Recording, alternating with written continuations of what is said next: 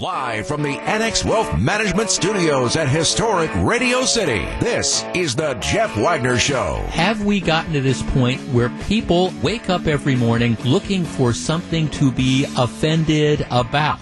I live in this place called the real world, and I understand what is going to happen. Her story is, I was trying to scare him away. At the same time, she shot him point blank in the face.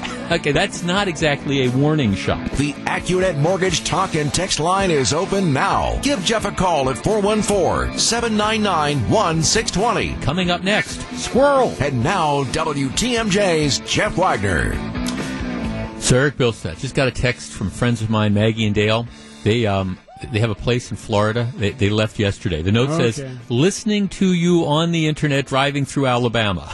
So it's just, my note back was, you got out of Dodge at just about the right time. Right. It's kind of like, so they're like, yeah, well, I said, they were over at the house over the weekend. I said, when are we going to see you next? And Dale said, well, maybe March. And Maggie said, I think I'm coming back for Christmas. I think. But it's like, okay, well, you guys just, you enjoy yourself, and you can keep listening over the internet. That is the wonderful thing. Hey, we have an announcement here on the program. Do you know that, Eric? Do you know we have some big news? My producer Gru, who was on vacation for the last. This isn't a secret, is it?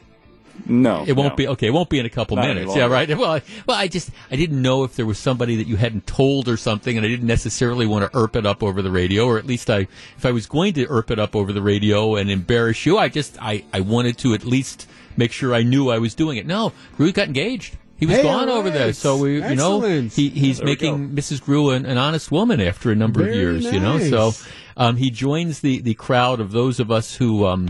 And I always say this, in affairs of the heart, I have outkicked my coverage. There's no question about it. And I would probably say the same thing about you, having met Kaylee. That's accurate, yeah. Absolutely. For sure. So she said yes. That's great. Good, nice. Oh, yeah, well, she was kind of in disbelief at first. She told me to shut up a couple times, but it was yes. Eventually. Well, exactly. Yeah, because you guys have been seeing each other for so long. She was probably like, "What do you mean?" So you finally got around to doing this. Absolutely. Congratulations. Yeah. We are thrilled about that. So that's our big news. That's our big news here. All right. One other just housekeeping matter. Matter of fact, this morning, and we've been running the ads for it. This morning, I was down at Potawatomi Hotel and Casino. I was the air quotes celebrity bingo caller. A lot of people were down there, including a lot of folks who were listeners who heard about it and came down, got a chance to say a lot hello. This was part of their annual Heart of Canal Street charity program, where they take proceeds from one game every session and they donate it to, it will be going to various charitable causes. This year, our parent company, Good Karma Brands, and WTMJ, we're raising money for an outfit called Special Spaces. And I was there with a couple of ladies from Special Spaces. If you follow me on Twitter, it's at Jeff Wagner 620. I've got a link to what this organization does.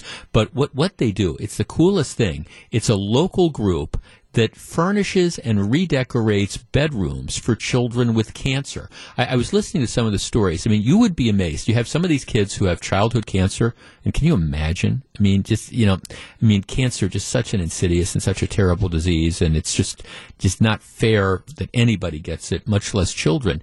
And I was listening to some of these stories. I mean, some of the children who were diagnosed with this, low-income families, bad situations. They were telling me about how oftentimes these kids don't have, bedrooms. They don't have places. They sleep on the couch and stuff like that. And I can't imagine a 7-year-old kid coming back from a session of chemotherapy and then, being put on the couch. And so what this group does through the generosity of number of different places and the generosity of individual donors is they go in and they furnish and they redo the bedrooms for these kids and really give them a good environment to live in and to recover from their treatments from. It's a wonderful cause, and matter of fact, like I say, I have a link to the charity up on my Twitter account if you follow me at Jeff Wagner 620. So thanks to all the folks who came out today, and thanks to the folks at Potawatomi Hotel and Bingo, the casino. They did just a great job, and it was a pleasure to be down there. If you follow me on Twitter as well, again at Jeff Wagner 620, we've got a number of new tweets out there highlighting some of the things that we are going to be talking about, including links to various stories. So later on in today's show, we're going to be talking about, yes, the Waffle House. I'm a huge fan of the Waffle House, and they're getting some national attention. There is a Waffle House story that's out there. The Not in My Backyard folks are out in full force in New Berlin. We will discuss that.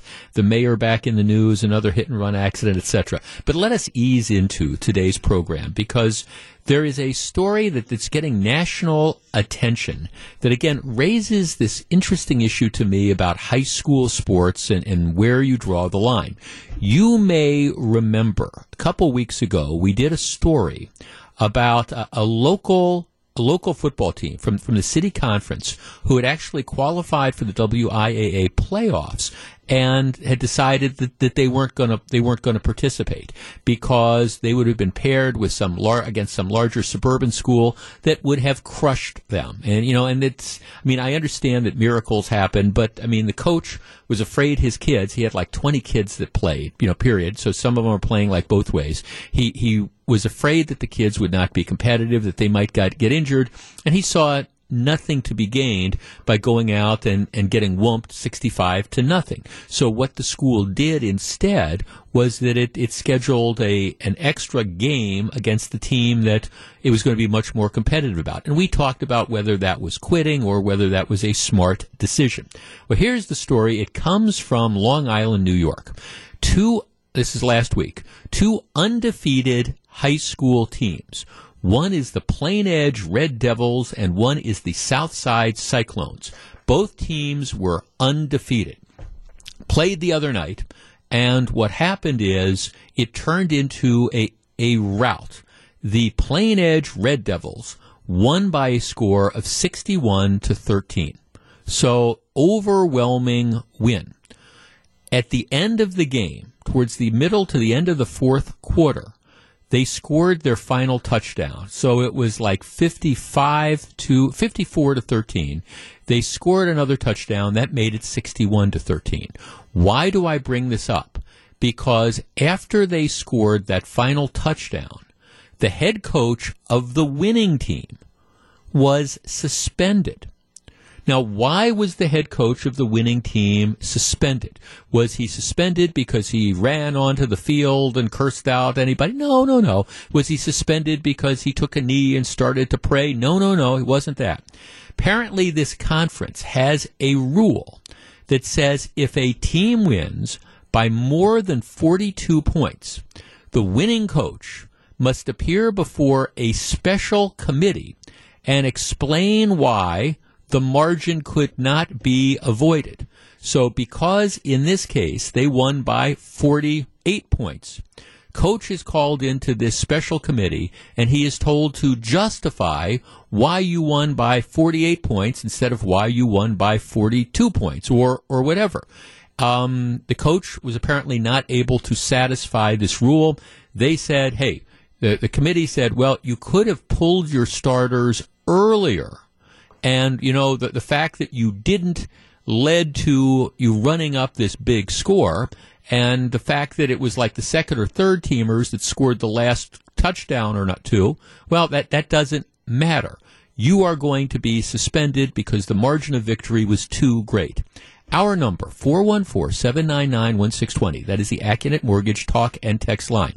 All right. Does this seem reasonable and fair to you? No mercy rule. So it's not like they call off the game once one team gets ahead by 42 points or whatever. It's not like they have a policy of let's just run the clock. Let's not stop the clock after incomplete passes or out of bounds plays. No, we're not going to do that. Rather, what they say is we're going to continue to play the game, but if you score too many points, the coach is going to get suspended. 414-799-1620. That is the Acunet Mortgage talk and text line. What do you think about this? I have some very strong feelings. We'll discuss in just a minute. Does this seem like a fair rule? They won by 48 points. Now the coach is in trouble. Been suspended because the margin of victory was too much. If they had won by 42 points, it wouldn't have been an issue. 414-799-1620. We discuss in just a moment. If you're on the line, please hold on. This is Jeff Wagner. Back to take your calls. Here's WTMJ's Jeff Wagner. 414-799-1620. Let's start with Jess in Fox Point. Hi, Jess. Hey there, Jeff. Thanks for taking my call. Sure. I'm in support of the rule. Now, whether or not he should have been suspended, I'm not sure, but I really feel it boils down to sportsmanship, and it almost becomes a blemish on the community. I coach a lot of Little League baseball. I've seen teams in the area during postseason play run up scores 40-something to 2. You have to know your audience, and I think that what they put in place is fair, and the coach should have known his audience. Well, what are you supposed to tell the kid? I mean, what are you supposed to tell the kids? At the end of the game, he's got his second or third string kids in. What are you supposed to say? Don't score, just kneel down? No, I don't think you don't have to kneel down and give up. You can still play. You can work on other things. I mean, look at it from but don't score perspective. Or if you can avoid scoring, don't score. Run out of bounds. It comes down to. Well, I guess isn't that even more insulting though? I mean, to me that's like almost even more insulting. Okay, you've got this team that you're playing against. The second or third string kids are in. You tell them, well, okay, keep playing, but just fall down or go down or take a knee after you get 5 yards. I mean, to me that's almost like more rubbing it in. Well, I don't agree. I think he should have realized. I think he did probably realize his audience, which was the other team, well before he was even putting in the second and third string, where the score didn't have to get to a certain point. So that's just my perspective. Okay, no, I appreciate it. Thanks for calling. I guess I disagree, and here's why. First of all, if you want to avoid lopsided games, I have no problem. Put in a mercy rule. You know, that's what they have in Little League Baseball. You know, once you get X amount after a certain point in time in the game, if one team is ahead by more than 10 runs or whatever, you know, they call off the game. Okay, the game is over. I have no problem with that. If you want to avoid this, you know, sometimes in basketball games or in football games, when a game is out of hand, what they do is they just run the clock. You know, we're not going to stop the clock. I don't have a problem with that. I do have a problem, though, with these rules that say to a particular coach, all right, you got to tell your kids they can't play, or that they can't play hard, or that, you know, you can't score. Well, that's to me, number one, it's insulting to your team. I mean, how do you tell like the third string kids or whatever that you can't play anymore? And again, I mean, these are competitive athletics. I mean, it's high school type of football. To me, the problem is maybe the teams are mismatched. Put in a mercy rule if you want. Once you get ahead by 30, boom, we're going to call the game. I don't have an issue with that. I just don't see that you can tell coaches that, you know, you've got to, you can't score points, because that then tells the kids you can't score points. And again, going back to my point, I think it would be just incredibly insulting. Let's say you're playing basketball, not necessarily football, and you tell a team, well, you can't score anymore because you're too far ahead. So what do? Just stand and pass the ball around? Why not just call the game? Let's talk to Joe on the east side. Joe, you're on WTMJ. Hey, Jeff, thanks for taking my call. Yes, sir. Just wanted to touch base on a couple of things I think a lot of people are forgetting about, especially when it comes to suspending somebody. Number one, these kids put in so much time to perfect their skill and be very, very good at it. My son plays for a highly ranked team in the state, and I can't believe how much time he puts in. And when he goes to a game and he gets pulled out because they're blowing out the score, that game is very boring to him. Mm-hmm. And then what also that a lot of things people are forgetting is there's schools, colleges out there looking at these teams to see what kind of players there, what's going on, right. And that score kind of goes into a ranking in a regional and a national level. So when you take that away, that kind of brings that stuff back too. And then last, sportsmanship and competition is what we're doing this for. These kids, that's how we're trying to teach them to be adults. Is there's a win and a lose, and that's all there's to it. Well, right, and I mean, I'm trying to put myself, first of all, you're talking to a guy that, you know, to the extent I would ever be able to play high school sports, I would have been on that third or fourth team, okay? I was that guy at the end of the bench. So you get a blowout, you bring the guy like me in, you know, from the end of the bench. Let's take a basketball example, and you say, well, okay, we're too far ahead, you know, don't shoot. What do you mean don't shoot? You know, how can you tell me, how can you tell me not to compete? And if I was on the other side of that blowout, and I saw that the other team was just kind of going through the motions and not really trying, to me that's more insulting than them trying and them scoring. I mean, I at least want the guys to play hard, and if they're better than us, they're better than us. Well, and then a little bit further, Jeff, is that mercy rule is in place already, and it's 35 points. So right. Let's just say the team gets ahead 35 points.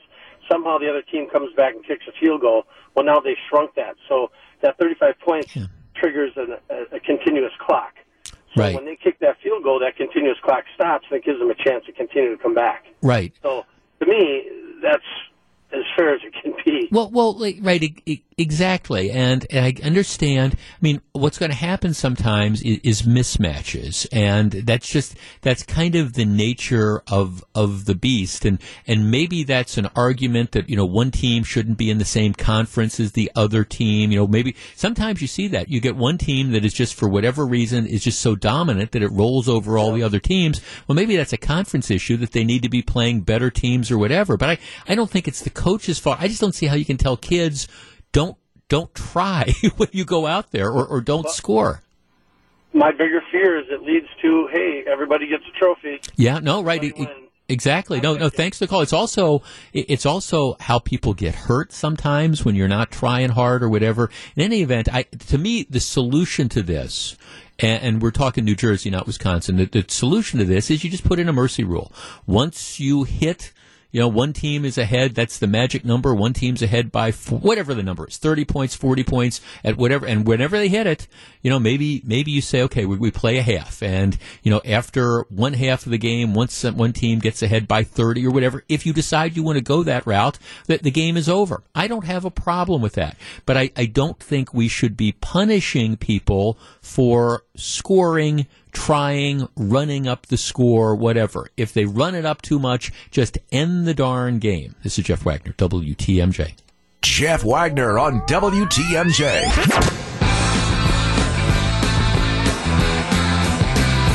So, very glad to have you with us. All right. Is it fair to blame the president? Now, let's back into this story. There's no question that President Trump is rewriting the rules of propriety when it comes to, his use of Twitter and his remarks. And, he has been accused of being incredibly divisive, and that is his style. I don't defend it. Matter of fact, I've cringed about, some of it, and I candidly, after the campaign, I hoped that he would mellow a little bit during his years in office, and that hasn't happened, which isn't to say necessarily that just because his style bothers me, I disagree with his policies. Now, I disagree with some of them, but, in general, I think he's nailed a lot of policies, which isn't to say he's perfect. I disagree with the trade war that he started, although that seems to be working out okay. I disagree with the withdrawal of the troops that were supporting the Kurds, but, time will tell. But just because you disagree with someone's style doesn't mean that their policies are all bad. And there's no question that President Trump is divisive and that he is inflammatory in certain regards. Does that mean, though, that every time some kook acts out in an antisocial fashion, it is the fault of the president? Which brings us to this story about what happened last Friday night. It is a horrible story. 42-year-old man on the south side, outside of a Mexican restaurant, gets into an altercation with a 61-year-old guy. The man is Hispanic. The other guy, the attacker, is a 61-year-old white guy. Apparently, they get into an argument over a parking space, at which point in time, the 61-year-old white guy just doesn't let it go. The other guy tries to walk away. They get into an argument, and the 61-year-old white guy, apparently he's walking around carrying acid, which says something about the city of Milwaukee, that you've got people that are walking around carrying acid, and he throws the acid in the face of the other guy. This is an horrific attack. And along with throwing the acid in the man's face, apparently there are racial slurs that are thrown out, and go back to wherever you're from, et cetera, that type of stuff. Now the guy, it wouldn't be appropriate in any situation, but he apparently is a citizen as well. Horrible attack.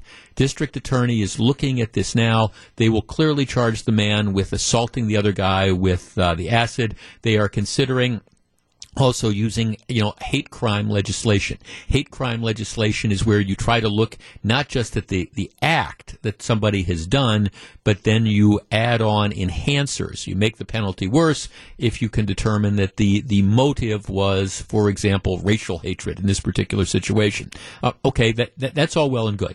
And this is an horrific attack. And at the start of this, I want to say very clearly, 61-year-old guy, if he is found guilty, and it sure looks like he's guilty as you know what, deserves to be prosecuted to the fullest extent of the law and deserves to be incarcerated for a long period of time. All right? This is, our conversation right now is going to have nothing to do with, minimizing the significance of the attack at all. All right. It now turns out we're beginning to learn a bit of the background of the 61-year-old man. His name is Clifton Blackwell. All right? He apparently, according to his mother, and this is what's reported in the Journal Sentinel, he's been under the care of the Department of Veterans Affairs in Milwaukee for post-traumatic stress disorder stemming from earlier service in the Marine Corps. So the guy has psychiatric problems that he is receiving treatment for. This is not his first time at the rodeo when it comes to antisocial involvement. A number of years ago, 2006, he ended up being charged with pointing a firearm at people and essentially like holding them hostage, prisoner at gunpoint in a farm field, up north. So ultimately, what happened is the prosecutors dropped the charges. He pled no contest to one count of pointing a firearm and false imprisonment, was sentenced to 379 days in jail. So you have a guy who has a history of antisocial behavior and of criminal acts, who clearly has mental illness problems. All right, and he's getting treatment for them. Apparently that treatment is not working. He engages in a horrific attack. All right. And as part of the attack, he apparently is making, again, racial slurs, et cetera, et cetera. Tom Barrett, the mayor, says on Monday that he was horrified by the attack. Everybody, I think, should be horrified by the attack. But then the mayor goes on to blame, in part, the attack by this clearly mentally disturbed guy on President Donald Trump's attitudes feeding anti-immigrant fervor. You don't begin a conversation with a racial slur and end it by throwing some acid in someone's face, Barrett said. And he's absolutely, completely correct. He goes on to say, this is not what happens in a just society. And by the way, he is completely correct there. But then he goes on to say, these attitudes are condoned at the highest levels of government. The anger towards people from other countries is being fed by our president and his followers. He said he's not drawing a direct causal link between any specific exhortations and the attack because he doesn't know exactly what was in the suspect's mind. But in general, President Trump is creating this climate. All right. 414-799-1620. That is the Acunet Mortgage talk and text line. I think this is really dangerous footing to go down. Look, and I understand that you can appropriately say the president engages in divisive rhetoric. I think you can say that there's a lot of really divisive rhetoric that comes on the left as well. But is it fair to tie an obviously mentally ill man with a history of antisocial behavior who acts out in a very, very antisocial fashion? Is it fair to even imply that this attack was due in whole or in part to, to the remarks of the president? 414-799-1620. That's the Acunet Mortgage talk and text line. Seems to me you had an angry, mentally unstable guy wandering around the streets of Milwaukee with acid in his pocket. This guy was a time bomb waiting to go off. And yes, in this particular case, he directed it at an Hispanic man. But, my sense is it could have been someone else. It could have been you. It could have been me. Is it fair to say President Trump inspired this particular attack? 414-799-1620. And in saying this, I tell you, I oftentimes, I wish the president would dial down some of the rhetoric that he engages in. I don't think it is constructive. That, however, is a far cry from saying he's created the climate that leads to something like this. 414-799-1620. We discuss in just a moment. If you're on the line, please hold on. Back to take your calls. Here's WTMJ's Jeff Wagner. And by the way, as a number of people are pointing out on the text line, the mayor, his remarks didn't just attribute this to President Trump. He attributed this to people who are supporters of President Trump. The specific quotation is, "This anger towards people from other countries is being fed by our president and by his followers," which might mean you. 414-799-1620. That's the Acunet Mortgage talk and text line. Jeff, of course, Trump isn't to blame. People accuse Trump of being divisive, yet that is exactly what the mayor has done by not just blaming President Trump, but all of his supporters. 414-799-1620. Let's start with Doug on the east side. Hi, Doug. Hi, I appreciate you taking the call. Sure. I understand the point, and I agree with you that there's no direct correlation here, and it might be going a little bit too far, what the mayor has said here. But on the other hand, I'm a former military officer. I do think leadership matters. I do think attitudes and actions flow from the person who's in a leadership position. And the discourse that we've seen it does slow down, at least to some extent. And I think you've seen it from people who, in our country right now, the way they act and the way they talk. I think it's become commonplace to talk in a manner that isn't civil and isn't appropriate, and it comes in part, and again I stress in part, from our current president who speaks that way. And particularly for those who are susceptible, for example, someone who maybe has PTSD and is listening, and from the military, is listening to the commander-in-chief, which is the president of the United States. Yes, a factor. Unfortunately, and I hate to say it, and I don't want to lump all the people that follow Trump together, or his ideology, or your beliefs, or Republican or Democrat, but it does strike me as a factor. Yes. Well, I guess my question to you would be, we've had supercharged rhetoric for a long time. I mean, I remember when second President Bush in the Iraq War, and I can remember a lot of the things that were said about him and were directed at people who, for example, supported him.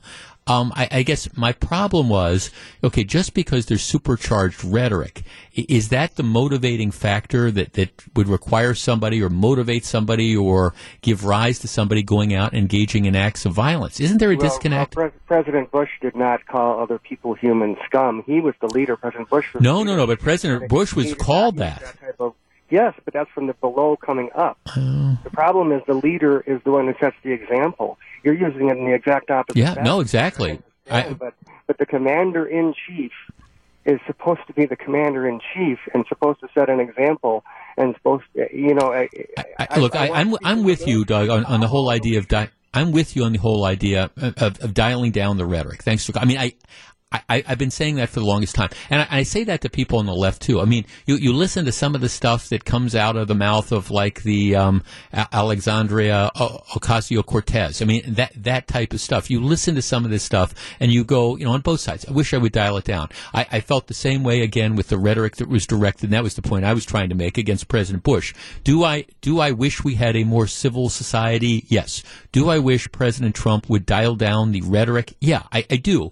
But at the same time, I think you got to be really careful about saying, okay, just because you have somebody who's out there, denouncing, arguing about the problems caused by illegal immigration or whatever, that is now the motivating factor, and that's something that motivates somebody who's obviously mentally ill to take acid and throw it in somebody's face.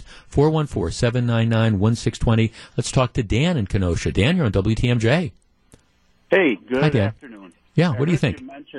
I heard you mention that what Mr. Barrett said is dangerous. I hope you would acknowledge that when you have the leader of the country of 320 million people, a fraction of which don't have their act together, like this guy apparently didn't, it's dangerous to be saying things like send her back at your rallies and having your supporters, create chants that say send her back. there's going to be a fraction of the people out there who are not stable and are likely to take some pretty ugly actions as a result of that kind of rhetoric. So, but does that make the politician to blame? Because you got to be real. We have had quote unquote ugly rhetoric for a long time. I mean, you're talking about to a guy that grew up. During the Vietnam War. You've had ugly rhetoric for a longest time.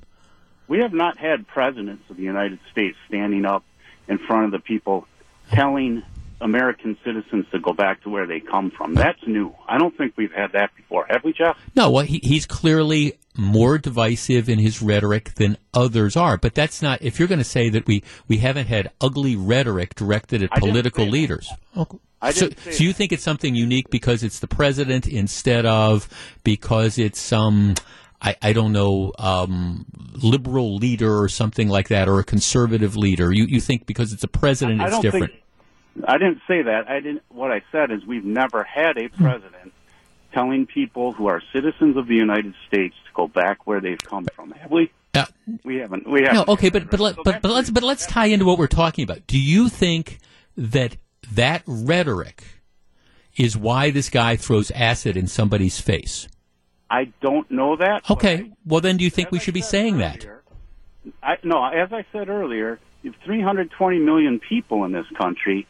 There's a good chance somebody who's unstable out of that 320 million is going to act on it. I don't know if this guy did or didn't, but the odds are someone will, and that's why the president needs to stop telling people to go back where they came from. Well, again, as we go back to I keep saying this. I would love to see him dial down the rhetoric, but there's a huge step between, he has these rallies where people chant, lock her up, or build that wall, or whatever. And here, because he said that, that's why a guy throws acid in somebody else's face and, throws out his racial slurs. I mean, look, I don't know anything about this guy that committed the crime, but nobody else really does either.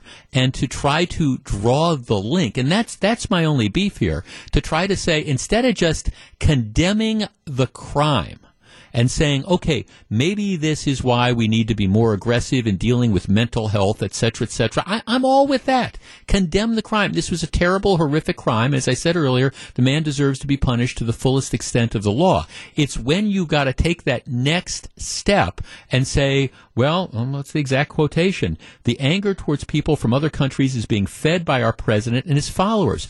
Who knows? You don't know if this guy's a Trump supporter. You don't know anything about the guy other than he's somebody with PTSD who's had anger issues going back for the last 12 or 15 years. And maybe it is somebody who said, well, the president has, encouraged me to be anti-immigrant. I assume this guy was anti-immigrant, and so I did this. And maybe that's true. Maybe it's true, but you know what? I don't know that. Tom Barrett doesn't know it. The cops don't know it. And I think to say it is a very, very unfortunate thing. I think it is political pandering on the worst level, because if you're going to do that, you can blame people for pretty much anything. I've tried to always be fair on this program when I talk about the out-of-control crime in the city of Milwaukee. Could you say that, that guy, those hit and runs that we have all going on now, they are because Mayor Barrett created an attitude, an environment of lawlessness when he told the police they couldn't chase 5 or 6 years ago? That'd be silly. It would be extremely unfair to do that, to try to tie and draw those links. But I think what the mayor did yesterday was unfair to draw the links. And this comes from somebody who has been more than a little bit critical of President Trump with his tweets and with more than just some of the rhetoric that he uses. I'm just saying, I don't think you can blame him for everything. This is Jeff Wagner.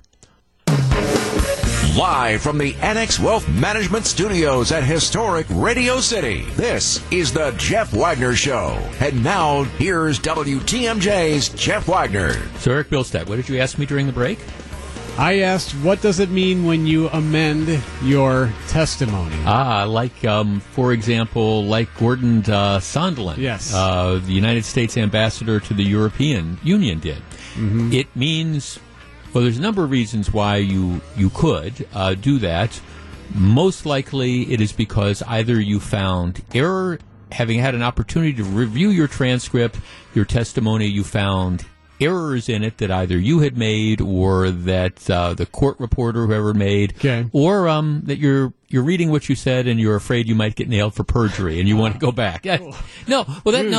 See, because here's the thing: before you can charge somebody with perjury, you have to give them an opportunity to adjust and or correct their testimony. It's not like you have to give them a chance. Are you sure you said that?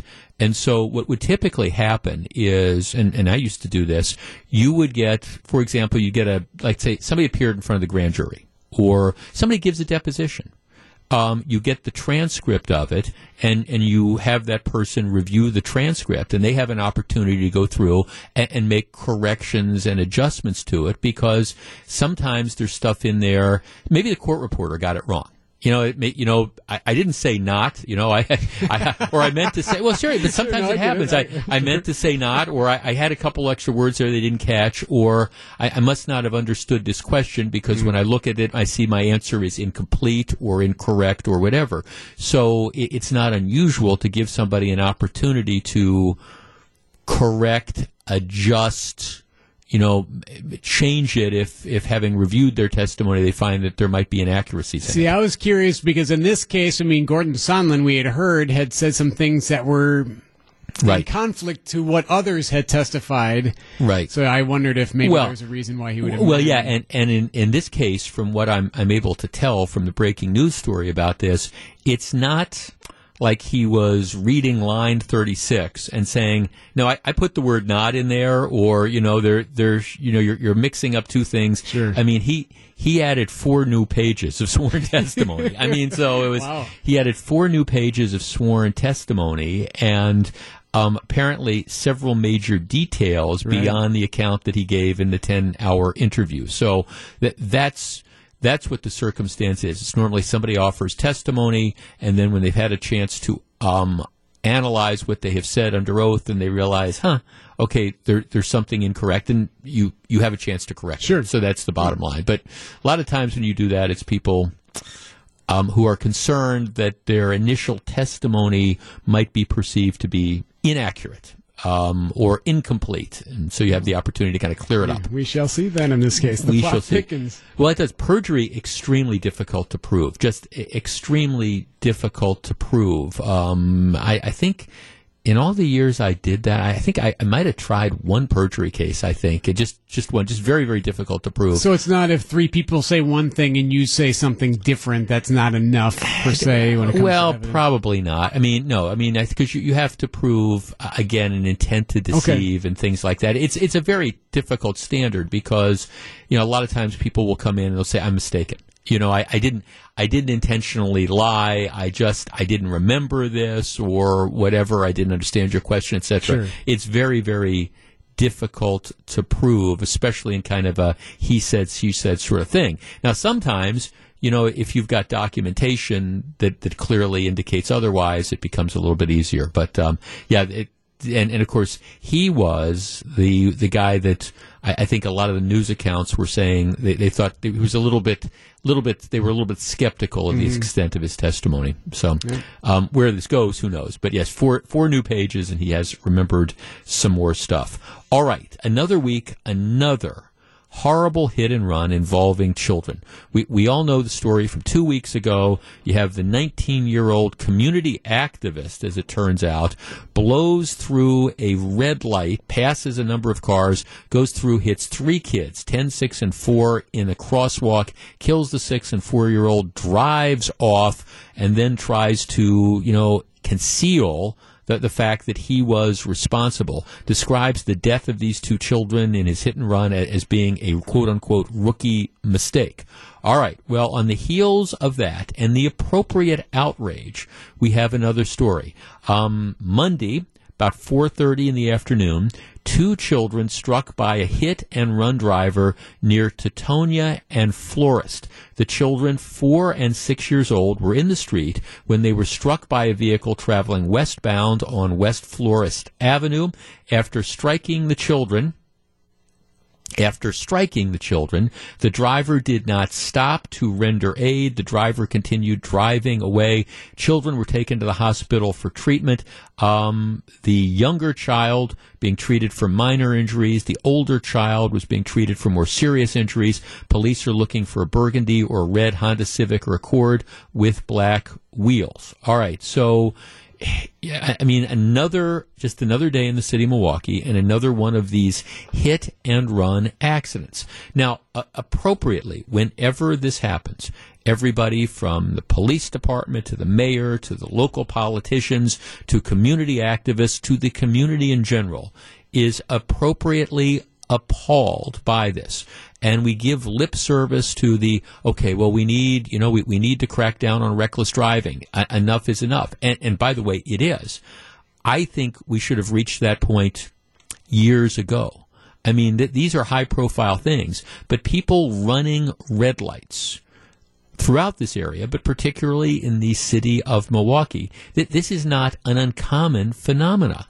My guess is that, you could, if you drive in the city at any length in time, I ask for a show of hands, can you remember somebody like speeding and driving 35 or 40 or 50 miles an hour in a 25 mile an hour zone and passing on the right or blowing through stop signs or blowing through red lights? Have you had that happen to you? And if you drive a lot, my guess is your answer is probably, yeah, well, it happens to me 4 or 5 times a week. Whenever we have these horrible situations, again, the community kind of comes together. We denounce this. We say enough is enough. And I agree that it is. But at the same time, I question whether or not all we are really doing is giving lip service to that. Because at the end of the day, and as I mentioned this at the start of the program, at the end of the day, I'm not sure that we're really serious about cracking down on this type of behavior. We've had, in the city of Milwaukee, they've written almost half as many traffic tickets this time through September of this year as they did last year. So traffic enforcement, at least as manifested by writing tickets, is dramatically down. I mean, dramatically down. And that tells me that the police in general are not prioritizing this. Now, I get it. You drive through an intersection, you blow through a red light, and you hit and kill 4 and a 6-year-old kid. That's going to be a high priority matter. But the point of this is that every time you drive through a red light, you risk hitting and killing pedestrians that are in the street, or hitting and killing people that are going through the intersection with the light. It is but for the grace of God that there hasn't been something that is more serious. Our number is 414-799-1620. That is the Acunet Mortgage talk and text line. If you cannot tell, I am as frustrated at this as the mayor is, as the aldermen are, as undoubtedly as the police are, and undoubtedly as the citizens are. But unless we're going to just do more than say we're appalled by this, what we really need to do, and I'm all in favor of, again, the education campaigns and things like that, but unless and until we recognize that reckless driving is a life-threatening situation, and that when somebody gets behind the wheel of a 4,000-pound vehicle and blows through a red light, or drives 75 miles an hour in a 25-mile-an-hour zone, or weaves in and out on the freeway, cutting people off and essentially almost contributing to collisions, unless and until we realize that needs to be treated as a criminal offense, and the people who do this need to be prosecuted, and yes, maybe they need to be put in jail for a period of time, even if they haven't killed somebody. Unless and until we do that, we're not going to solve this problem. Our number, 414-799-1620. That's the Acunet Mortgage talk and text line. It's fine to say we're tired of this, and I think everybody is. But then the question becomes, all right, and now what? My answer would be incredibly aggressive law enforcement and incredibly aggressive prosecution. And if that means more people, not less, getting sent to the House of Correction, more people, not less, being put on GPS monitoring, more people, not less, having their driving privileges suspended, and if they get caught driving, when they're not allowed to, yes, then going to jail. Are we really willing to do that? I am, but I'm not sure our elected officials, our prosecutors, and our judges are. Where are you on this? Is it time to say enough is enough? 414-799-1620. We discuss in a moment. If you're on the line, please hold on. Welcome back to Jeff Wagner on WTMJ. Let's start off with a text from Taylor, who texts, Jeff, it's absolute lip service, especially from local politicians like aldermen and community activists. On many occasions, they'll say they need a larger police presence in the neighborhood to confront this type of reckless driving. And then, at the same time, they'll go on other radio stations and say that the neighborhood is being over-policed. You can't have it both ways. You've got to stop talking out of both sides of your mouth. Please, yeah, that's kind of the situation that's there. And then you say, well, okay, we want to take $100,000 from the police fund. We want to get rid of 30 to 60 cops. We want to stop writing traffic tickets. Okay, well, where does that end up getting you? Juan in Milwaukee. Juan, you're on WTMJ. Hi. There's another part of this. A lot of the people in these incidents don't have driver's licenses. No driver's licenses, no plates on cars, right. And never have. And my brother used to say, it was a shame when they eliminated driver's ed in schools because it's a life skill that's going to affect you and everyone around you for the rest of your life.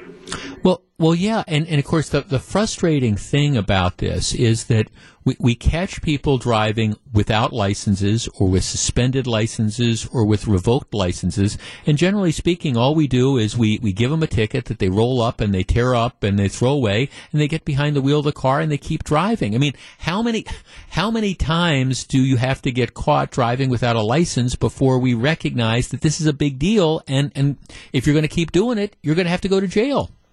I agree, and it's kind of crazy because a lot of the way kids are learning to drive is in games and not really on the road. Oh yeah, right. No, I'm with you. No, thanks for calling. But see, you raise an interesting point. We're not serious about this, and we're moving in the wrong direction. Approximately half as many tickets through September written this year as last year. That tells me that there is a clear policy going on of let's not stop people for driving without the license plates. Let's look the other way when we catch people that don't have the driver's licenses or have them revoked or whatever.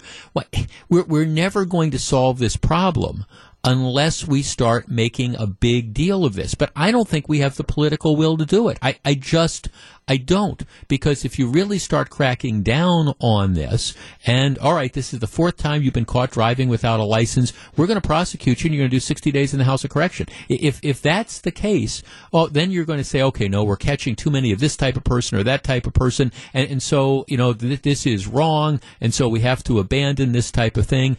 I mean, right now, the politicians are trying to come up with every different option and excuse they can have to avoid holding people accountable in meaningful ways. And we talk about this, and yes, like I say, you hit and kill a 4 and 6 year old kid when you've run through an intersection. Yes, you will be prosecuted. But what about the 5 or 6 times you did it before that and just for the grace of God missed the kid or missed the car? Shouldn't we treat that as a big deal as well? Randy in Milwaukee. Randy, you're in WTMJ. Good morning. How are you today? I'm well, thank you. What do you think? Well, I'm 64 years old. I lived in Milwaukee my whole life. I'm retired right now on Social Security disability, and so I don't go out on the roads anymore if I don't have to. I try to get everything done at once because they're all nuts out there. And like you said, I've seen this over and over and over again. Every day I do go out. There's not one time I go out that I don't see somebody just turning on a stop sign right into the oncoming traffic. I've seen a car the other day on 91st and Mill Road, and I drive a police interceptor, I said, use the detective car. Now, I don't know if there was something wrong, and he saw me oncoming, so I looked in my side view mirror, and he just went through the red light going about 80 miles an hour. My point is, there are going to be victims, there are going to be people that are going to get, caught, and whatever the system does to them, but as far as it goes, they're not going to stop. Whether these people are driving around on PCP or on heroin, they just don't have They don't have it. It's the younger generation. Well, or who don't. I mean, thanks for the call. Look, I don't want to go into this okay boomer type of thing, but there is, I think, a lack of responsibility that you see out there. And you look, what do they say? They estimate that the stolen cars, about half the people that are stealing cars nowadays are juveniles. And so that tells you again that you've got this mess. Okay, here I have a text. On the topic of traffic tickets, Jeff, correlation does not equal causation. They're talking about my point that they've written almost half as many traffic tickets this year as last year. Okay, so the texter says, I think it could also be due to people violating traffic laws less. All right. Okay. I'm sorry. I understand correlation doesn't equal causation, but does if you really think that there are, I don't know, maybe half as many traffic violations this year from last year, if you really believe that that's the case, that the roads have improved that dramatically, again, my advice is be sure to tuck your shoulder when you fall off the turnip truck so you don't hurt yourself. Now, I mean, clearly there is something going on, and I think it manifests itself in, okay, we're not going to pull people over for the license plates being out or the defective turn signals or whatever. And you can argue about whether that makes sense or not, but with all due respect, don't tell me that, oh, maybe the roads have gotten a lot better and a lot safer, because I'm out on those roads, most people are out on those roads, and they will tell you the exact opposite is the case. If we're going to get upset about this every time it happens, well, what we should do is we start to come up with concrete ideas beyond putting billboards up that say don't drive recklessly. I'm not against billboards that say don't drive recklessly, but when you catch people driving recklessly, when you catch people driving without licenses over and over and over again, let's start putting them in jail. Is that too much to ask? This is Jeff Wagner on WTMJ.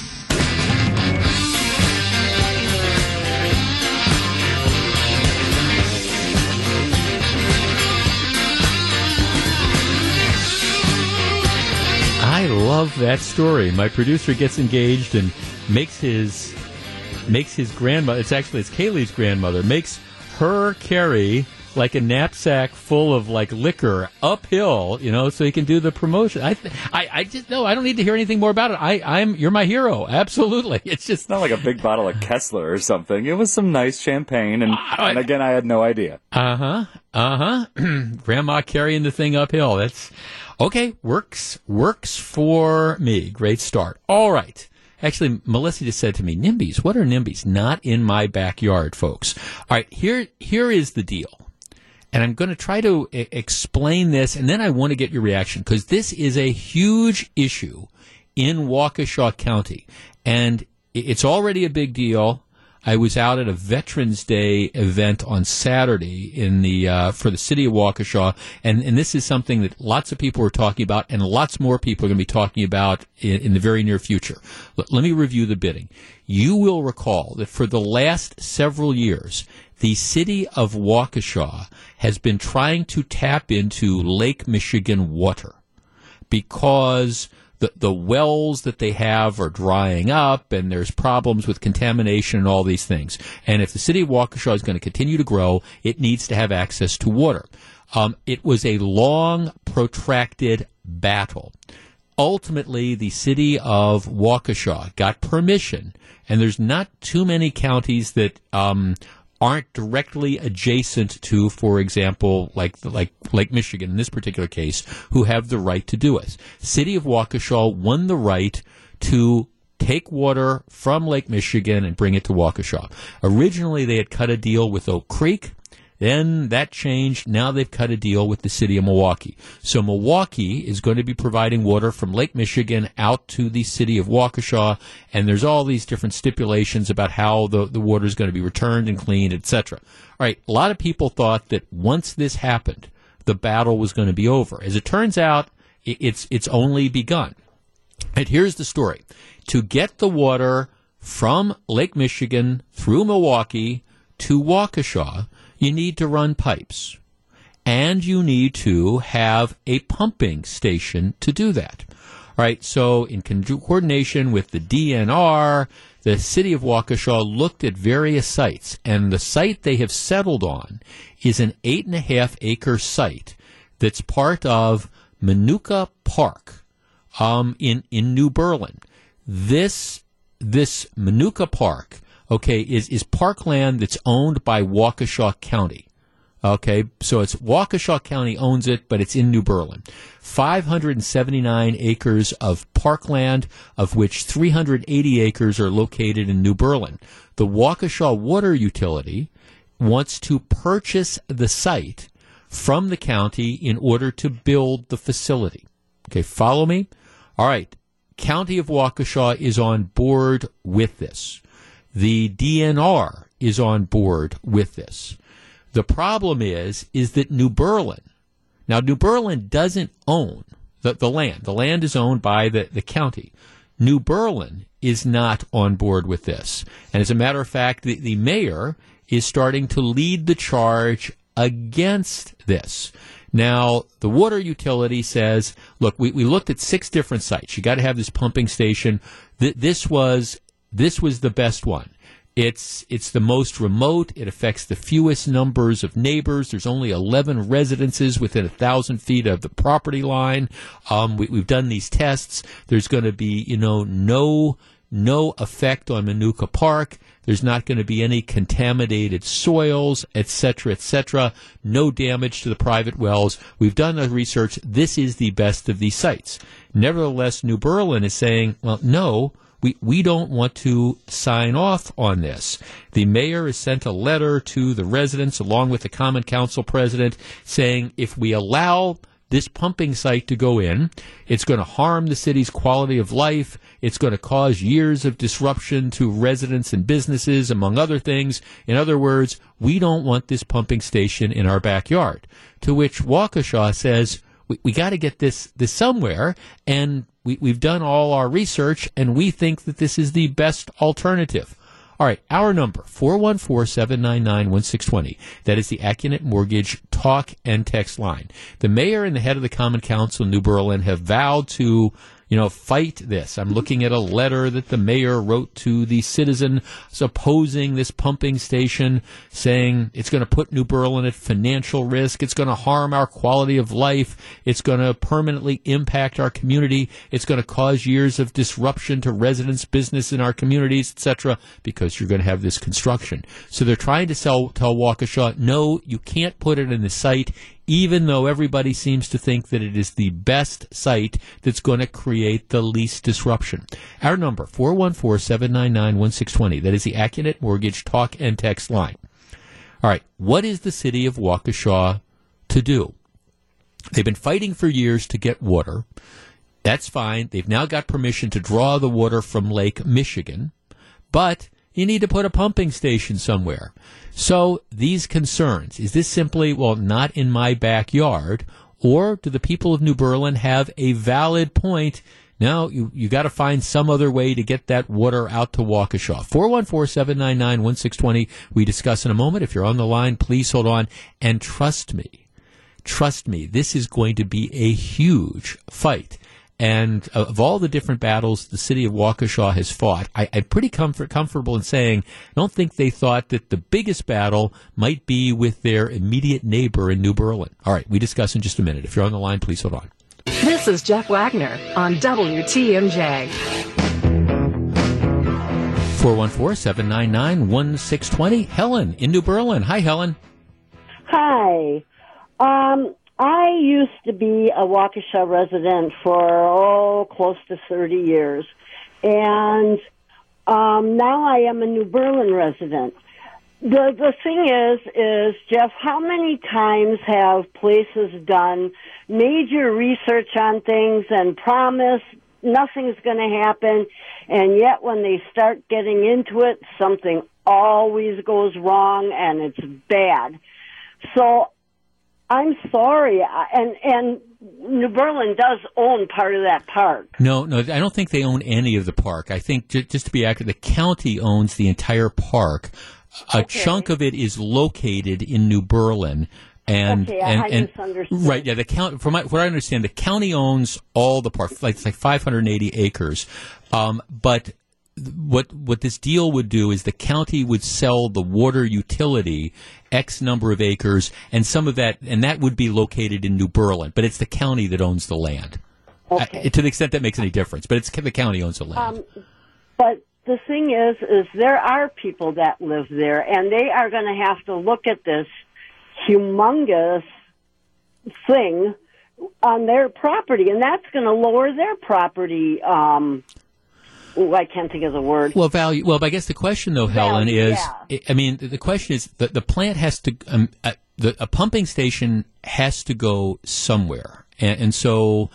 And what they say in the studies they've done is this is the one that is the most remote one. This is the one that will directly impact the fewest numbers of properties. I mean, at some point in time, or do we just say to Waukesha, you can't have the water because if they can't get the pumping station somewhere, then you're not going to be able to get the water? Do we just tell them, forget it? Well, I don't know. That's just it. And I wanted to go to that meeting last night, and I missed it, but. Yeah. I wanted to hear what they were talking about and stuff. But I don't know, I am just very scared that it's going to cause more issues that they promised weren't going to happen. And I don't know. Okay, well, I appreciate it. I believe they deserve the water, yes, absolutely. Right. Now, thanks. I mean, that's kind of, that's sort of the issue that comes up because... it is interesting because the city of Waukesha has been fighting for years, and I was an advocate for their efforts to be able to tap into Lake Michigan water. And this was something we talked about on multiple occasions. Originally, they cut a deal with Oak Creek, and then ultimately kind of turned their back on Oak Creek and went to Milwaukee, and then this all started to happen. But if Waukesha, the city of, is going to grow, they need to get this water that's out there. And I'm all about trying to grow the region. Now, look, I don't want to destroy property values in New Berlin. I don't. And I don't want to destroy quality of life that's out in New Berlin. But the truth of the matter is, these pumping stations have to go somewhere. In this particular case, it's land that's owned by Waukesha County. Waukesha County feels it's appropriate. The DNR feels it's appropriate. Ultimately, the Public Service Commission is the one that gets the final say-so, I think, on this, one way or the other. But at some point in time, for the greater good of an area, you have to allow for some degree of progress. I mean, don't you? Mark in Kenosha. Mark, you're on WTMJ. Hey, thanks for having me, Jeff. Hi, Mark. I am absolutely amazed at the greed and the selfishness of the people in New Berlin. I mean, it's not like you're going for something extravagant here or something that's not really necessary. This is for water. This is one of the most vital things you can have. Well, and we're also not, you're not, I'll let you finish your point, but yeah, we are also, we're not talking about, strip mining, or thing. We're talking about a pumping facility and some pipeline, that's really not going to affect the wells. Is it going to, it's going to take about 2 years, they say, to build it. And will there be construction? Well, yeah, there's going to be construction, and they're apparently going to landscape around it. And will it be an inconvenience for some of the people that live in the immediate area for a short period of time? Yeah, there will. But that's true. Gosh, anytime we drive anywhere on the roadways, we're inconvenienced, aren't we? Yeah, and now, of course, New Berlin, they've already got their water situation settled, so it's no big deal to them. But the people in Waukesha who are just looking for their neighbors to try and help them out by letting them put a pumping station there, it's not like this is for refuse, because we have a couple pumping stations near where I'm at, and those are for wastewater. Right. It sounds like it would just be for a water source. I mean, at what point do you say, just grow up? Just get over it. It's for water. Help your neighbors out. What happened to caring about your fellow neighbor, in this case, the municipality next to you? Look out for them. Don't be selfish. Come on. Well, I guess that's sort of where I come down. I'm reading the letter from the mayor, etc. And here's and look, and I get this not in my backyard type of environment. And whenever I do topics like this, somebody says, "Well, Jeff, would you like to have a giant pumping station built in your backyard?" My answer is no, but I don't live in an area. I don't live across from a park like that. Here's what the letter says. The letter says we will have to put up with 2.5 years of construction construction. Yeah, it's probably true. Constant noise and hassle of commuting to work, school, etc. Well, okay, if you look at road projects around here, I mean, you look at how long that takes to get done, and that's the thing. Sometimes with progress comes noise and the hassle commuting to work, etc. The letter goes on to say, this all directly affects our quality of life. Not to mention, there's no guarantee this will not affect our wells. Now, the DNR says that's not the case, but again, it seems to me that this is pretty much the extreme sort of situation, and my initial reaction to this is that the leaders in New Berlin are trying to create a controversy really where none exists. And this does scream not in my backyard to me. And the county owns the land. So the county, I think, gets to do what it wants with it. The Public Service Commission has to sign off on this. And if they do, well, okay, New Berlin can try to fight it, but I think they're in the wrong. This is Jeff Wagner. Live from the Annex Wealth Management Studios at historic Radio City, this is the Jeff Wagner Show. And now, WTMJ's Jeff Wagner. Good afternoon, Wisconsin. So glad to have you with us. This is an eclectic hour of the program. Melissa, before you leave, have you ever been to a Waffle House? I have been to a Waffle House. You have been to a Waffle House? I have been to a Waffle House. Okay, are you a fan of the Waffle House products? Strangely enough, I enjoyed it. Why did you say strangely enough, Groot? You ever been to a Waffle House? Long time ago, but I loved it. Long time? Yeah. Okay. There is a point to this. For those, Waffle House it's kind of legendary. It's a closely held Atlanta company. These are diners. They're located in 25 states. They're not in Wisconsin. They're primarily in the South. But it started in Atlanta. These are 24-hour budget diners.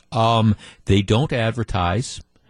The menu just never changes. I mean, it's waffles, it's eggs, it's bacon, it's steak and eggs. I mean, it's 24-hour breakfast. They didn't take credit cards until 2006. I mean, it's kind of like a low rent sort of thing, but it's like a budget diner. But if you've been to a Waffle House, most people actually love them. Actually, my best friend's kid, we were in Canton, Ohio a couple years back, and right outside of the hotel we were staying in was a Waffle House. And I took him over to Waffle House, and he wanted to eat all the meals at the Waffle House because you get an incredible cross-section of society that's there. They're all open 24 hours. As a matter of fact, FEMA, the Federal Emergency Management Association, they use Waffle Houses, and this is true, as an informal way to measure how bad natural disasters are, because Waffle Houses never close. Oh, that's interesting. And if the Waffle House closes, that tells you things are really, really bad. Something major going on if a Waffle House closes. Something, right. That tells you, my God, that hurricane must really be bad because the Waffle House never closes. Now, there is a point to this. There is a story the other day, I have it in my hands right now, in the Wall Street Journal. If you can manage a Waffle House, you can manage anything. And it's a lengthy story that talks about the operations of Waffle Houses and how, well, the subhead is running a 24-hour budget diner isn't glamorous, but it forces, the managers to operate with speed, stamina, and zero entitlement. And the purpose of the piece and what it goes on to talk about is how, if you can survive the Waffle House environment, which is everybody's got to pitch in, everybody's got to, work for the common good, the managers, hey, if you're behind, well, okay, maybe the manager has to go in and start cooking. If the waitress doesn't show up or the waiter doesn't show up, well, maybe the management, then the manager's got to go do that job. And it just talks about the success that these Waffle Houses have had. Now, it's not to say that, all of them. Apparently, there's almost 2,000 Waffle Houses across the country. They don't say that, okay, that means that all of them are great, but there is this standard, and the people who go in there love them. And I thought this would be kind of an interesting starting point, because a lot of times when we talk about restaurants or things of the like, you talk about the high-end places, the places where, this was just this amazing steak that I went into, and but the steak cost $40 or $50, and the truth is, maybe for a special occasion, but that's out of the reach of a lot of people. I was thinking about, and again, if you live in Wisconsin, we don't have Waffle Houses here, but, we do have, or chances are as you travel around, you run into some of these like chain restaurants and chain diners, and I thought, just for a little bit of fun on a, getting colder, afternoon, I thought we'd just spend a segment or so talking about chain restaurants and the ones that you really enjoy. Like I say, if I'm in a community where there's a Waffle House, I'm going to go. 414-799-1620. That's the Acunet Mortgage talk and text line. What's the chain diner, the chain restaurant? What's the one that, if you were going to recommend one to everybody else, if there was going to be a can't miss, gotta go there chain diner, maybe it's a Denny's, I don't know, it could be whatever, but we're not talking about the high-end restaurants. We're talking about, again, those chain restaurants that the masses would go to. What's your favorite? Different community. Hey, my gosh, there's a Perkins. I love Perkins. I'm going in there. There's a Country Kitchen. I love Country Kitchens.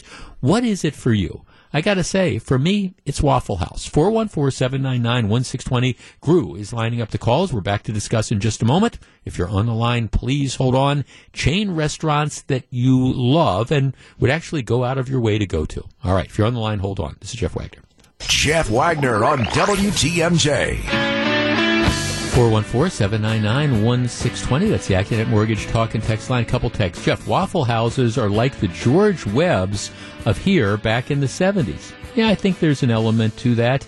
Mitch texts, hands down, it's Pizza Ranch. Great various pizzas, a solid salad bar, surprisingly complete chicken buffet. I have never been to Pizza Ranch, although I have friends who absolutely swear by it. They say the chicken at Pizza Ranch is as good as chicken. The chicken there is as good as chicken you will find elsewhere. The thing is, they don't serve liquor. There's no beer and stuff. But I know people that love Pizza Ranch. I've never been there. 414-799-1620. Let's start with Bill in Berlin. Bill, you're on WTMJ. Hi. Thanks for taking the call. Sure. A friend of mine was actually voted the best chef in the city of Milwaukee. And so I was surprised. He says, I love the Cracker Barrel. I just love it. And I said, you got to be kidding. So we stopped in Ohio, and I got out of the car a little early, and I told all the girls behind the thing, I said, when he comes in the door, I say, Axel, how are you doing? Uh-huh. So he comes in the door, and all of them bust out, and they said, hey, Axel, how are you? It's been a long time, and he busted out laughing. But he loved the Cracker Barrel, and really, their food is good. I've never had a bad meal. Yeah, no, right, exactly. I mean, right, in Cracker Barrel, again, it's one of those ubiquitous type of places, all over the country, but people love it. Ed in Menominee Falls. Ed, you're on WTMJ. Yeah, good afternoon, Mr. Wagner. Hi, Ed. Mr. Wagner, years ago, we used to patronize the Stuckies. Uh-huh. You don't see Stuckies anymore. I'm assuming they're out of business. But, we used to go out of our way for Stuckies. Yeah, right. You'd find them all over the interstate. I mean, Stuckies was huge back in the day. Yeah, and I think off the top of my, I don't remember. It was interesting. When I was a kid, my parents were from Maryland, and we used to drive back from Milwaukee to Maryland to visit my grandparents, my grandmom and stuff. And I can remember Howard Johnson's. There used to be Howard Johnson's, all the Hojos all over the road. And that was the thing. That was the roadside sort of stuff. There was one in Oshkosh, I think, as I recall as well. But Howard Johnson's was the big thing that we would always stop at. Jeff, Waffle House is the best. Last year we sold our house in Franklin, moved into an RV with our 4 kids, and traveled the South. We stopped at every Waffle House we could find. Well, that might be a little bit extreme, but I share your passion for this. All right, if you're looking for, again, that roadside diner, the conventional chain sort of place, where's the best one? Let's talk to Steve in Green Bay. Hi, Steve. You're on WTMJ. Hey, how are you? I'm well, thank you. Hey, yeah, I was telling screeners, we have 2 favorites. For breakfast, it has to be Cracker Barrel. In fact, at one time, we had a map in our glove compartment that had all Cracker Barrels in it, and lunch has got to be chicken and Popeyes. Okay. Every time we go to see our daughter, they work so perfectly. The Cracker Barrel in Milwaukee and Popeyes about just past Chicago. So. Okay, so you guys plan this ahead, huh? As to where you're going to make the stops. Oh yeah, we can't. I mean, we can't travel. If we travel in place and we don't stop at Cracker Barrel, my wife's not a happy camper. And thanks. And as we all know, happy wife, happy life. 414-799-1620. Shoney's restaurant down south. Oh, I've been to the Shoney's. Ross says Stuckey's. They still have Stuckey's in Indiana and in Kentucky. All right, there you go. 414-799-1620. Let's talk to Sue in Cedarburg. Sue, you're on WTMJ. One of our favorites is Culver's. A lot of texts say the same thing. Culver's, a wide variety of the menu and kind of a cut above, I think, your typical sort of fast food type of place. Well, if you want to go for a quick piece of fish on Friday night with all the hullabaloo, you can go, and they have a great piece of fish. Yeah, I used to. I mean, and they have it every night, right? I think I used to get that fish fry from time. Yeah, I think they do a. I think they do a really good job with it. No breakfast, but yeah, I mean they do a great job and fresh ingredients. No, thanks, Colin. I am a huge Culver's fan. Debbie in Menominee Falls. Debbie, you're in WTMJ. Hi. Hi, Debbie. Hands down, somebody else stole my thunder, but Pizza Ranch. Okay, tell me, everybody tells me Pizza Ranch is just great. I've never been to one. Well, we go to the one in the Dells, but I believe there's one in West Bend. Yes. But the one in the Dells, it's like 8 or 10 different pizzas. You go, it's a buffet pizza. Right. And then there's chicken and... People some of my friends love their chicken. They say it's like a roasted kind of chicken. They say it's as good as chicken as that they've gotten anywhere. Okay. It's great. And there's a nice sized salad bar. And they have like a pizza dessert, too. Yeah. Okay. Mm-hmm. All right. So no, I'm right. No, they don't sell beer there, right?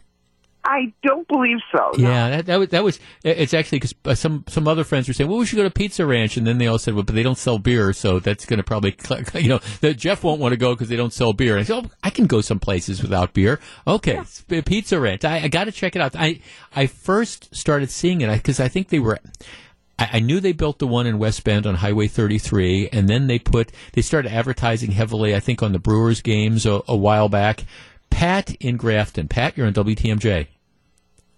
Mark, the Big Boy. Man, I go out of my way, I got to go all the way up to Michigan now to get that stuff. I miss Big Boys. I miss the Mark's Big Boys around here. The Big Boy sandwiches I miss, going there for breakfast. Yeah, I'm with you. Yeah, fantastic place. Yeah, it is. Thanks for calling. And of course, if you're a regular listener to this program, you know my fixation with... I keep wanting to buy one of those like giant life-size Big Boys. I've had it. Matter of fact, if you follow me on Twitter, there's a picture. I was up at the Hamburger Fest in Seymour, the home of the hamburger this summer, and they have like a 5 foot tall statue of a Big Boy. It's in pristine condition. I posed with it, took a couple pictures. I tried to buy it from them, and my wife was never so happy that people said, "Well, no, it's really not for sale." And I kept saying, "Oh, let me make you an offer," and they kept saying, "Sir, it's not for sale." But that was it. A number of people are texting in. George Webb's getting a lot of things. Yeah, George Webb's. I don't know. I'd say George Webb's and the Waffle House are kind of similar. George Webb's has a much more, as I recall, diverse sort of menu. I mean, Waffle House, you're pretty much going there for a 24-hour breakfast. You can get steak and eggs and stuff. I'm not even sure if they do burgers off the top, but they don't do a lot.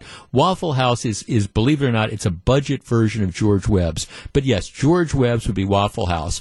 But if you follow me on Twitter, again, it's at Jeff Wagner 620. It's a fascinating story, and I sent out a link to it. If you can manage a Waffle House, you can manage anything. And again, it doesn't just talk about the restaurant, but it talks about the type of attitude you need to do to run the restaurant, and it talks about what you have to do to have the right stuff to manage this place, and they talk about it just being a great training ground for other things. And this conversation is making me hungry. You're listening to Jeff Wagner on WTMJ. So glad to have you with us. There was a case argued in front of the United States Supreme Court yesterday, And it's one of these that I think it's kind of tough to predict how the court is going to decide. I'm curious as to what you think. All right, here's the law that you need to know. The Fourth Amendment to the Constitution says that before you can, essentially the way it's been interpreted is before a police officer can stop you if you're driving a car, before you can be pulled over, there has to be a reasonable suspicion. The officer must reasonably suspect that there is a violation. Now, a lot of times, there's more than just reasonable suspicion. A lot of times, there's probable cause. You see the car, blow through the red light, etc. Well, that tells you that, that's probable cause that there's been a crime committed. Reasonable suspicion is a lower standard. Reasonably suspect that there's been a violation. If there is reasonable suspicion, you can pull somebody over and you can detain them while you investigate to determine this. Got it? All right, so here is the deal. A couple of years back, there's a guy driving a 1995 Chevrolet pickup truck. Police officer runs the plates. The plates come back registered to a guy named Charles Glover. And it turns out that Glover's license plate has either been driver's license has been suspended or revoked. The police officer doesn't know who's driving the car.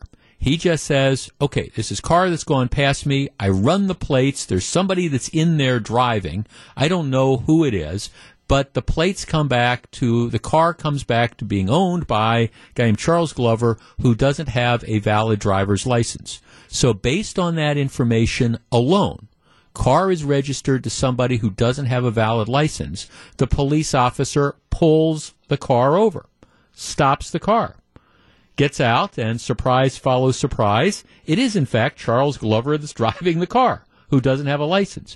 So the police officer writes him up and gives him a ticket for driving without a license.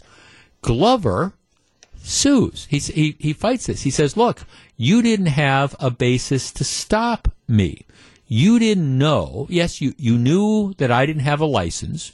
You knew that the car was registered to me, but you didn't have any information that it was me that was driving the car. Follow? You shouldn't be able to assume that just because the car is registered to me, that I'm the one that's driving the car. It could have been my kid. I could have lent the car to somebody. This was not a basis to pull me over. At which point, the state of Kansas says, wait a second. Here's common sense here. And apparently they cite these statistics that say that up to 75% of drivers with suspended licenses continue to drive. So they say, look, the officer sees this car. It is registered to somebody who does not have a valid license. It is reasonable suspicion to think that the person that's driving it is, in fact, the person that doesn't have the license. And so they pull him over. Our number is 414-799-1620. That is the Acunet Mortgage talk and text line. That's the case, in a nutshell, that was heard by the United States Supreme Court yesterday. Cops pull a guy over solely because the car comes back registered to him and he doesn't have a valid license. They don't know until they stop the car whether he was driving or not. They just know that the car is being driven and it comes back to somebody who doesn't have a valid license.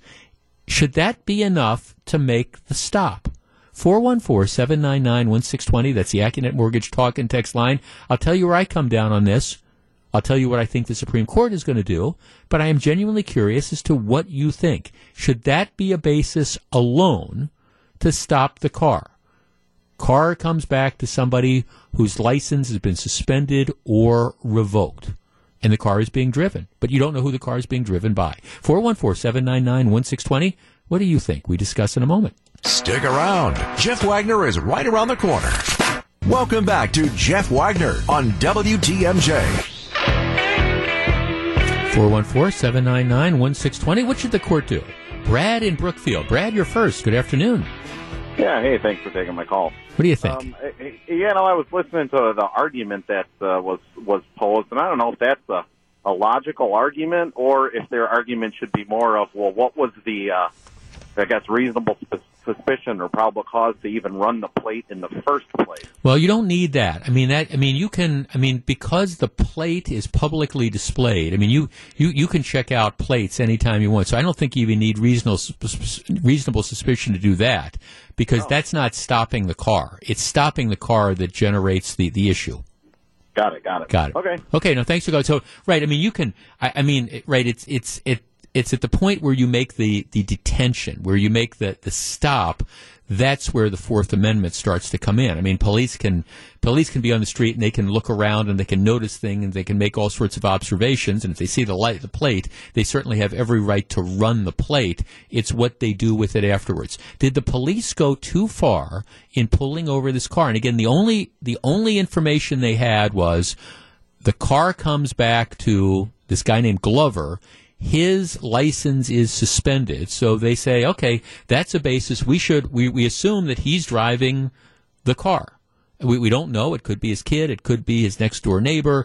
But we're gonna stop to investigate this. 414-799-1620. Let's talk to Allison in Kenosha. Hi, Allison. You're in WTMJ. Hi. What do you think? Okay, did the police go too far? Not at all. Not at all. I think that anybody that has a suspended driver's license that has a car registered to their name should be able to be pulled over if the license plate comes back that way. Because 95% of all people that have licenses suspended continue to drive. Yep. And it makes no sense. How many drunk drivers get arrested and it's their 5th and 10th offense? Right. And they haven't had a driver's license. Now, it could have not been that guy. He could have lent his car to his neighbor. He could have lent this car to his kid. They didn't know for sure it was that guy that was driving. Then they had the right to pull him over to check. Right. Because what if it was that guy? Right. And it turned out it was. And to your point, they argued statistically, I think you said 95%. They said statistically their evidence shows that 3 out of 4 times, just because you have your driver's license suspended, it doesn't stop you from driving, which candidly I kind of believe. How many times do we see people just driving time after time without their license? Right. Got it. Okay. Got it. Thanks for the call. All right, 414-799-1620. Let's talk to Tim in Oconomowoc. Hi, Tim. You're on WTMJ. Hi, Jeff. My take on this is, in my younger years, I had some driving without a license issues. Right. And I believe, this cop had every right to pull him over, just based on reasonable cause. If a cop sees somebody swerving on the road, that's a reasonable cause to drive him, to pull him over. But because he saw the plates and somebody, I believe that falls under reasonable cause, even though I'm a person that got in quite a bit of trouble with it as a younger person. Yeah, interestingly, thanks, Scott. I have an interesting text here. Let's see, Jeff. I occasionally drive my son's truck. He does not have a valid license. I have been stopped on 3 occasions that I can recall for precisely that reasons. I'm legal. I have a legal license, and it never went any further. If he lent the car to someone else, well, then the way I see it is no harm, no foul. Yes. Oh, Johnny Green says, how in the world did this case make it to the Supreme Court? Well, this is sort of an interesting Fourth Amendment sort of issue about, can you stop? Is it reasonable suspicion just because the car, the vehicle, plates come back to somebody who doesn't have a valid license? Jim in Elkhorn. Hi, Jim. You're on WTMJ. Hey, this actually, Jeff, happened to my son recently. He was driving my car, and my license was suspended because I had surgery or something. And so the cop walks up and says, "Oh, you're not a 60-year-old man. You're 26 years old." Right. So it's no different, but this kind of argument on those stoplights that they're thinking about putting in, the cameras on the stoplight. Right. Are you ticketing the car or are you ticketing the person? So It's kind of the same thing here. You're actually running the plates on the vehicle, right? And then it's left up to the person to decide who was actually driving it at that time. But it's not a big deal. I think they had the right to do it. The cop kind of laughed it off. It was no big deal. My son laughed it off. Well, right, and I guess, and from the police officer's perspective, he was just checking because typically, and not all the time, but I mean, typically, the person to whom the car is registered is going to be the person that's behind the wheel of the car. And again, there's all sorts of exceptions to that. Now, thanks to call, that's kind of where I come down as well, where the majority of you are. I think that they should have the right to do this. And again, I appreciate that you're not talking about arresting somebody. You're talking about reasonable suspicion, which is to me, it's a different standard. But I do buy this idea that the vast majority of the time, the person who's going to be driving the car is the person to whom the car is registered to. And I know that's not all the time. I understand that there are, I'm lending you a car, etc. But most of the times, the person that's driving is going to be the person to whom the car is registered.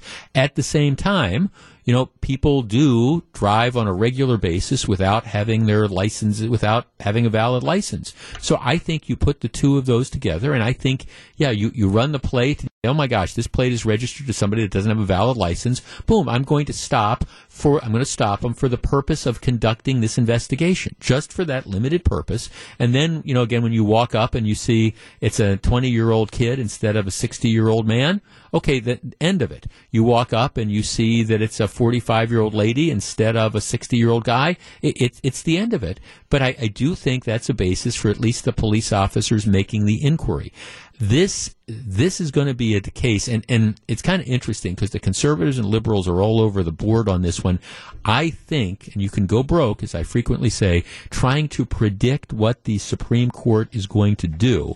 But I think this is one where they're going to ultimately uphold the stop. So bottom line is, if you're driving without a license and you're driving your car and they run your plates, be warned because they might come back and they might be stopping you. So that's it. All right. Before we turn the show over to John McCure, who's back from his brief vacation, there is one other story that's kind of timely that I wanted to mention because it's something that you're going to start seeing playing out, and it's something that I was skeptical about a couple years ago, but I'm starting to come around. In winter, one of the key things that you got to do is you've got to try to keep the roadways open. And we can clear up the calls, Gru. We need to keep the roadways open. And how do we traditionally do that? Well, we do it with road salt. Okay? Well, salt is expensive. Interesting. I'm looking at this story. The cost of salt, which represents, for the Department of Transportation for Wisconsin, the cost of salt, road salt is about 40% of the state's winter maintenance budget. Okay, back in 2000, 20 years ago, it was $30 per ton. This year, it's almost $80 per ton. So it's gone up dramatically. The state of Wisconsin plans to spend close to $108 million of our money to restock state and local governments with about 1.42 million tons of road salt this winter. So in an effort to try to save money, let's be honest, this is save money, but also try to figure out maybe a better way of dealing with the problems of stuff on the road. One of the things, the newest idea that they're coming up with is more and more county road departments are using what they call brine. So instead of just going out and putting salt on, they do brine, a liquid application. It's a mixture of salt and water. Brine is cheaper because it uses less salt, but also it tends to work faster and is in general better for the environment. And it's also more efficient in a way because with the brine, since it's liquid, when they put it on the roadways, it goes on the roadways, as opposed to if you've ever been behind a salt truck, you see the salt gets flying all over, and a lot of the salt ends up by the side of the road or on the grass or whatever. Jefferson County cut its salt use in half. Last winter said they saved more than $200,000 on reduced salt use and labor and equipment. This is one where the jury is still out, but brine is increasing. Last year, Wisconsin used 9.4 million gallons of this compared to 4 million gallons 3 years ago. And so what they're doing is this is the trend. When they first announced this, I was a little bit skeptical. It's like, okay, are we cheaping out? Is this not going to work as well? My experience over the last couple of years has been, you know what? It seems to be okay. The one problem with the brine is that, for reasons that, without going into the chemistry of it, it's a lot more corrosive for the undercarriages of cars. And so you don't really want to be following closely behind a truck that's spreading this stuff, because the stuff, just the makeup of it, because it's liquid, it'll adhere to the bottom of your car and the undercarriage. So you have to be a little bit careful with that. But as far as effectively clearing the roads and stopping the prevention of ice and all, this brine, all the at least initial stuff seems to say that it works if done properly and done in a timely fashion. It works as well as, and in many cases, better than the road salt. So this is kind of the wave of the future. I don't want to be one of these guys, the hey kids, get off my lawn guys, that you're never willing to try new things. I admit when they started doing this a couple years ago, I was a little bit skeptical. Well, okay.